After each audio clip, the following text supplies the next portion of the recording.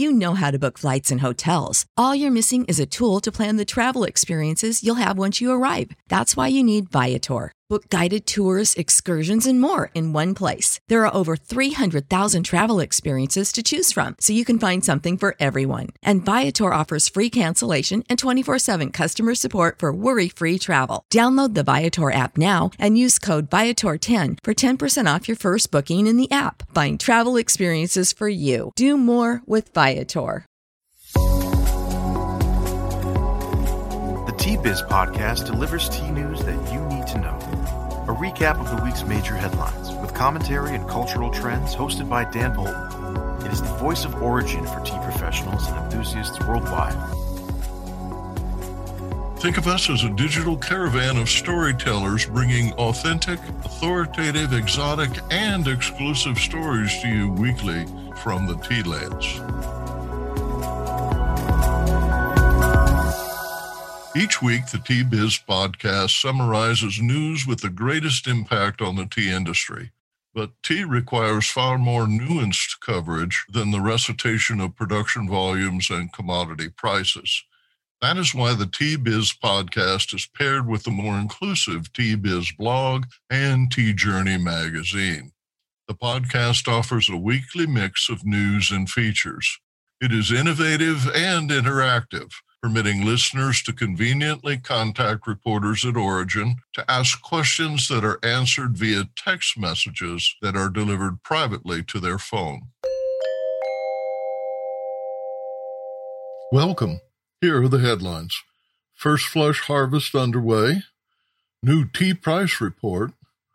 Tea relaxes blood vessels.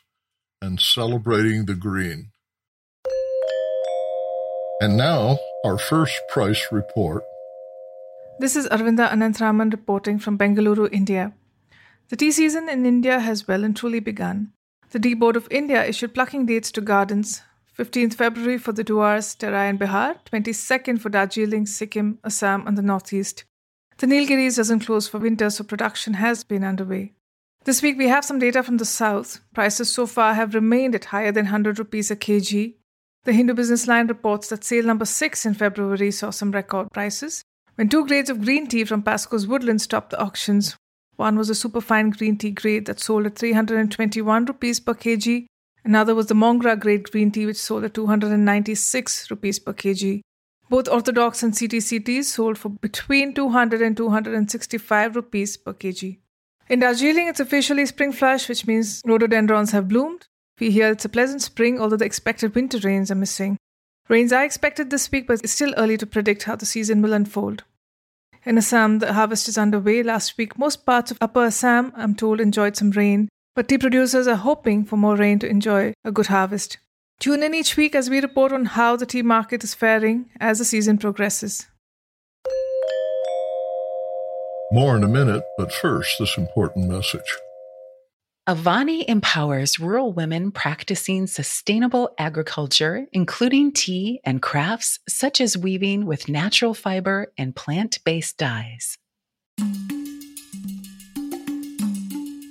Up in the towering Himalayas, Kumaon is one of India's oldest tea regions. Today, we raise our cups in the name of Avani Kumaon, a nonprofit dedicated to strengthening farming communities. Cheers to a brighter future for all. To donate, visit avani-kumaon.org. Droves of COVID-19 wary pluckers are working gardens in China, Sri Lanka, and India amid favorable weather after a dry winter.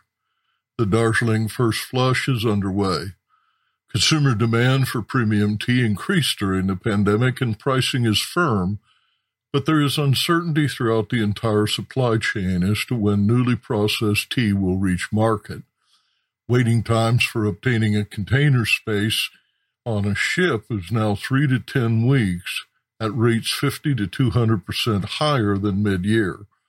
Wholesalers are raising shipping minimums and pricing significant increases due to these costs. Retailers that absorbed some of the financial shock of 2020 project steep increases. Fewer aircraft are flying, with many aircraft diverted to vaccine delivery. Consider the $38.25 cost of sending a 3-kilo parcel from Darjeeling to Paris or London, or the $39.60 cost to reach New York. A major Canadian supplier notified customers this week to expect an increase in its free freight threshold from $1,200 to $1,350. Business Insight. Price volatility is a weekly concern, which is why T-Biz is launching the T-Price Report. The podcast will report auction averages and prices for specific types of tea, drawing on many sources, including tea boards, traders, and the China Tea Marketing Association, which provides a benchmark for the 10 teas most commonly exported. We welcome comments and suggestions. The full report can be viewed at www.t-biz.com, T-Price Report. Tea relaxes blood vessels. Compounds in both green and black tea result in significant vasodilation, according to the medical researchers whose work was published in the journal Cellular Physiology and Biochemistry. The findings could lead to the design of new blood pressure-lowering medications. Researchers at the University of Copenhagen and the University of California, Irvine, found that T catechins activate protein found in the smooth muscle that lines blood vessels. The catechins cause potassium ions to exit cells, reducing cellular excitability. Researchers note that tea has long been known to reduce blood pressure. Understanding the precise mechanism could be helpful in reducing hypertension, the number one risk factor for global cardiovascular disease and death. Celebrating the green. Relevant brands are pervasively innovative. Consider the collaboration announced this week between Hershey's chocolate syrup and Kung Fu tea. Then there's matcha. 800 years ago, the practice of grinding tea leaves into powder was already centuries old, but Japanese growers near Kyoto advanced the craft by improving the quality of tencha. The result was emerald matcha. Globally, matcha is projected to maintain steady growth of 4.6% through 2026, more than double the rate of tea overall. This is due, in part, to the versatility of matcha, which is used in many baked dishes, confectionery, ice cream, smoothies, and juice drinks. The monks who created matcha would probably not recognize the shamrock tea introduced by Starbucks for St. Patrick's Day next week, but they would surely taste the matcha in its blend of green tea latte made with coconut milk and a splash of lemonade with 2 scoops of vanilla bean powder. Business Insight. Starbucks, one of the biggest tea retailers in the world, announced last week it will no longer sweeten its iced tea. Consumers can add as much cane sugar as they like at no additional charge, but unsweetened tea is the new default, making tea a zero-calorie menu option. Q-Trade Teas works with tea purveyors at every scale, from promising startups to the world's largest multinational beverage brands in the hot, iced, and bottled tea segments. With U.S.-based formulation, blending, and packaging services, Q-Trade can help you innovate, scale up, and grow your specialty tea brand. For more information, visit our website, qtradeteas.com. This week, T-Biz travels to Japan on the 10th anniversary of the Tohoku earthquake, a seismic event so powerful that it shifted the Earth's axis and tested both the resolve and resilience of Japan's tea industry. And, in recognition of International Women's Day, we visit with the directors of Thirst, the Roundtable for Sustainable Tea, an organization committed to respect the rights of workers and farmers. The devastation of the March 11, 2011 Tohoku quake along the northern coast of Japan was near total. 465,000 people were displaced by a gigantic surge that spawned 40-meter waves towering 133 feet, higher than a 12-story building in some inlets. The toll in lives exceeded 18,000, and the 40 trillion yen in damage that day makes the 9.0 quake the costliest natural disaster in human history. The following winter was harsh, as many sheltered in temporary lodging or with relatives housed beyond the 200 square miles of inundated coastal land. 500 miles south of the destruction, Yasuharu Matsumoto, vice president of the Kyoto Ububu tea plantations, called for volunteers to travel north on a mission motivated by kindness. 10 months after the tsunami, the flotsam and rubble remained, with buses and boats precariously balanced on rooftops of multi-story buildings. Matsu, when we first met 10 years ago, you told me that tea is restorative, that it brings relief in difficult times. Moved emotionally by the continued suffering of your country months after the quake, you organized a group of tea growers and volunteers to travel north in the middle of winter. The caravan is 3 weeks, and I visited around 40 places during 2,000 kilometers of caravan tour. I met a lot of victims, casualties of tsunami. I pour over 1,000 cups of tea to them. Elise Peterson, a former Peace Corps volunteer, was a student in Hawaii completing work on an MBA with a focus on Japan and a deep fascination with tea when she heard the call for volunteers. The Tea Relief Caravan, that was actually my first time going to Japan. I landed in Osaka, and the next morning I took 6 different trains to make my way up to Tohoku, up to a small island village where I met Matsu and the team. And we were just bringing a tea party. We brought no initiative, no propaganda, no message, just purely tea party. And we had gone to a nursing home, and it was freezing cold. So that was something that was always recurring in my head, is how not only sad the event must have been, but just how cold and kind of empty feeling it must have been during that time. So we were still traveling through these places that the damage had not yet been cleaned up, so that sadness was in your face every day. The tea parties brought so much light and happiness to all of these communities. We were doing presentations in school classrooms with the children. We were doing them in nursing homes. We were doing them in community centers, having big dance parties and singing parties. They had so much capacity for happiness. There was not one frowning face at any of these tea parties that we went to. Peterson has since made tea her life's work, beginning as an intern at a tea farm in Kyoto and later founding Tealet, a direct trade tea supplier in Las Vegas. The ad hoc relief effort was both chaotic and cathartic. Matsu packed 10 into the van with chase cars joining. He said that he would phone ahead to speak to emergency services providers in the next village. Local media covered the adventure. Some calls were from victims inviting them to visit. The caravan might stop at a bazaar midday or brew tea at tables in a parking lot. At the Namchi Bazaar, Sunsuke Matsu, a student skilled in the violin, played selections for the crowd, leading Matsu to dance about in joy.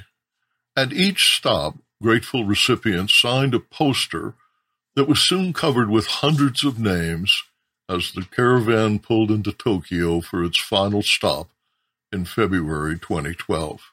Matsu was 36 at the time. A decade later, he poignantly recalls a conversation with one elderly victim. The tea is totally different from water. One of them told me she drank lots of water in the evacuation places, and from the tsunami days, and the water can be survived on my life. But today, I drank tea with you, and I felt totally different feeling from the water. I just sitting next to you, and I drank the tea, and the tea absorbed into my heart. So I could live with water, but the tea could live my heart. Heart could live with tea. I can open my heart to you, and I can tell this story to you. That's why tea and water is totally different, she said. So the story changed me. I know the difference of the tea and water, but the perception is totally different. The conversation. This is the largest impact for me during the caravan. So I believe more power of tea. Thirst is a UK-based charity committed to gender equity and a fair wage. Quote, tea workers are trapped in a 19th century system that creates poverty and suffering, end quote, according to founder Sabita Banerjee. In a conversation with Aravinda Anantharaman, she says that no one in the tea industry intentionally abuses human rights, but inequality is deeply embedded, requiring systemic change. This Women's Day, we talked to Sabita Banerjee and Krishanti Dharmaraj from Thirst, the International Roundtable for Sustainable Tea. Sabita was born and raised in tea gardens in Munnar and Assam in India. She's an economic justice advisor and the founder and CEO of Thirst. Krishanti is a Thirst trustee and executive director of the Center for Women's Global Leadership in New York and co-founder of Wild for Human Rights, that's the Women's Institute for Leadership Development. Where do we stand with respect to women's rights in the tea industry? You know, there's a lot of talk about labour rights on tea plantations all over the world, but very much so in India as well. And actually, the majority of workers, particularly at the lowest paid level, the tea pluckers, are women. And, you know, the industry talks about women having delicate fingers and being able to pluck the two leaves and a bud.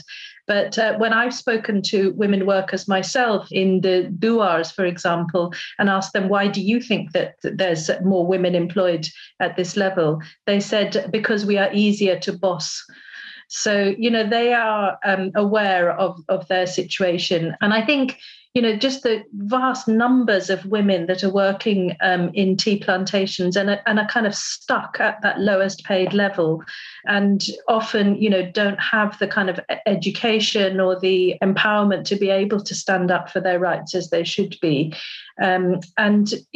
So, you know, it's important because it's the right thing to do to empower them, but it's also important because it's such a major element of the tea industry. So I wanted to say it is the right thing to do as well as it's a smart thing to do. It's important to recognize that there's a structural nature to discrimination against women. That is not limited to the tea plantation, right? We see that at every level.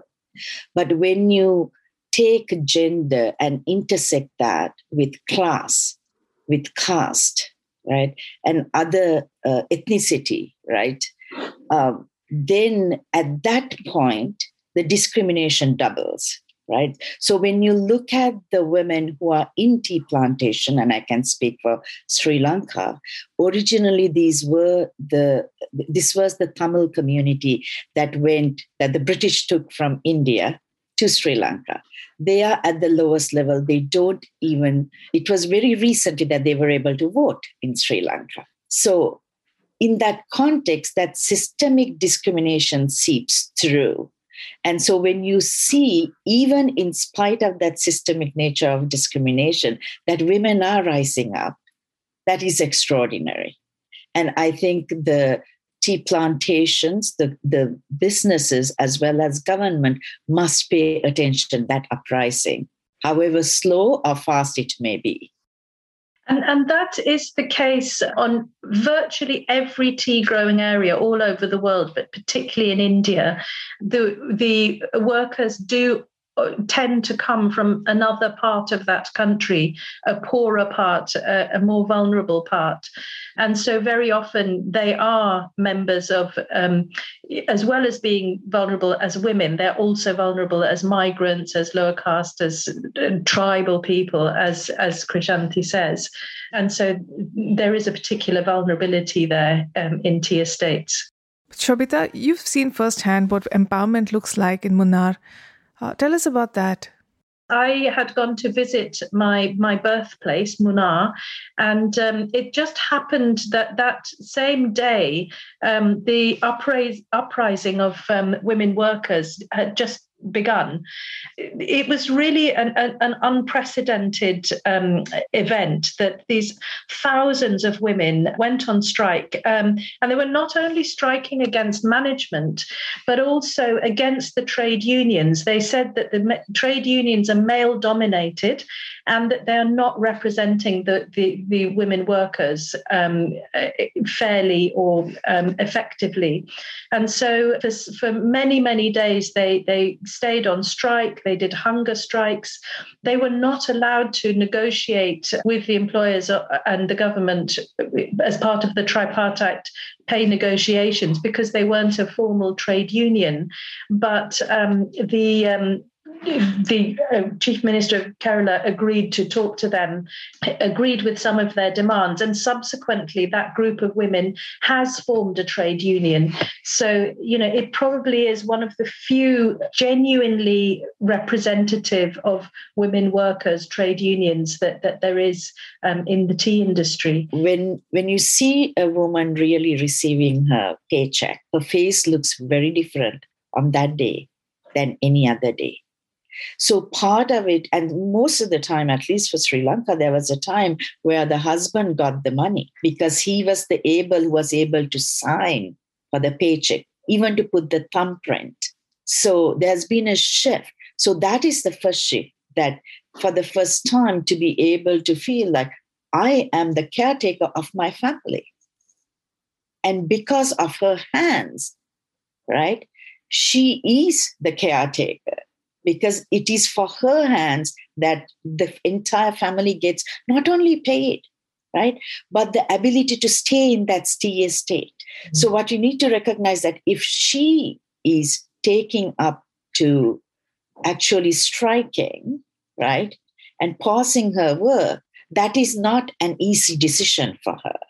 So she's got to really realize, the women have to realize that there's no other way but to strike, right? There's no other way out. So it is not a decision that the women in the estates would take lightly.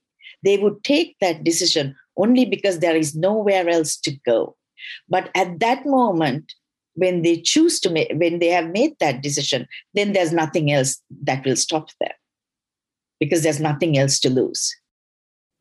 So the women were all sitting on the ground outside the head office of the company, and the men were in a side street, and they were kind of messing around, and they had thrown lots of tea leaves on the road, and they were picking up armfuls of these tea leaves and throwing them at passing cars and laughing. It was a kind of festival atmosphere for them. They were being like naughty schoolboys.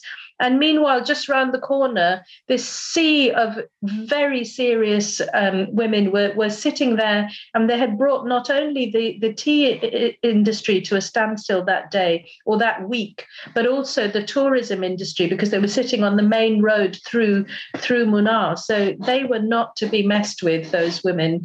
And, they were very consciously keeping the men out of it because they were saying, we are the ones that do the work. And so we are going to speak up for ourselves.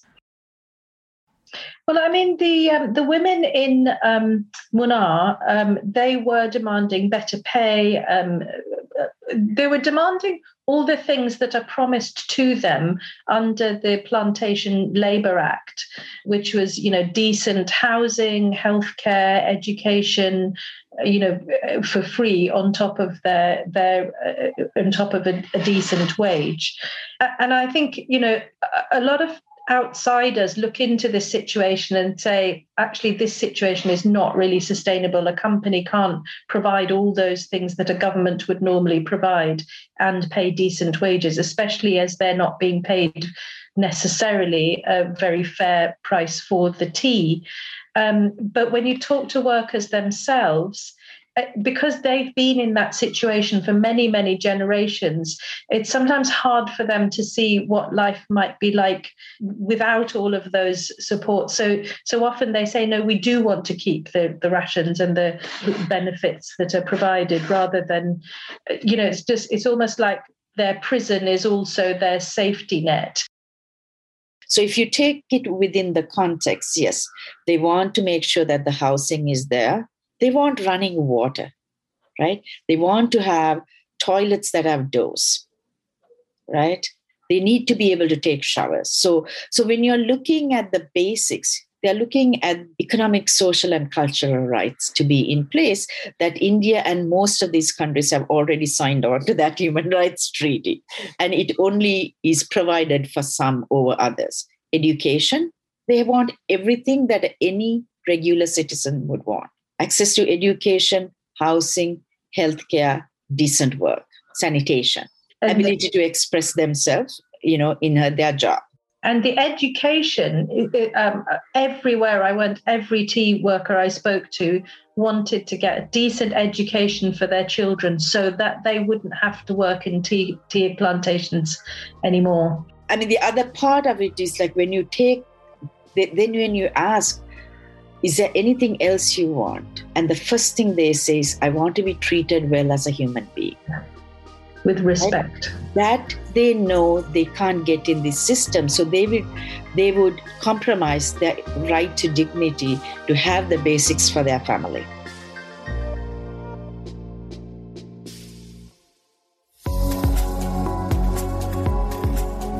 Intrigued by what you heard in today's podcast? Would you like to learn more from our global network of tea-biz journalists and tea experts? Contact them direct through Subtext, a private message-based platform. Avoid the chaos of social media and start a conversation that matters. Subtext message-based platform lets you privately ask meaningful questions of the tea experts, academics, and tea-biz journalists reporting from the tea lands. You see their responses via SMS texts, which are sent direct to your phone. Visit our website and subscribe to Subtext to instantly connect with the most connected people in tea. Remember to visit the Tea-Biz website for more comprehensive coverage. That's www.t-biz.com. Thanks for listening. Farewell till next week.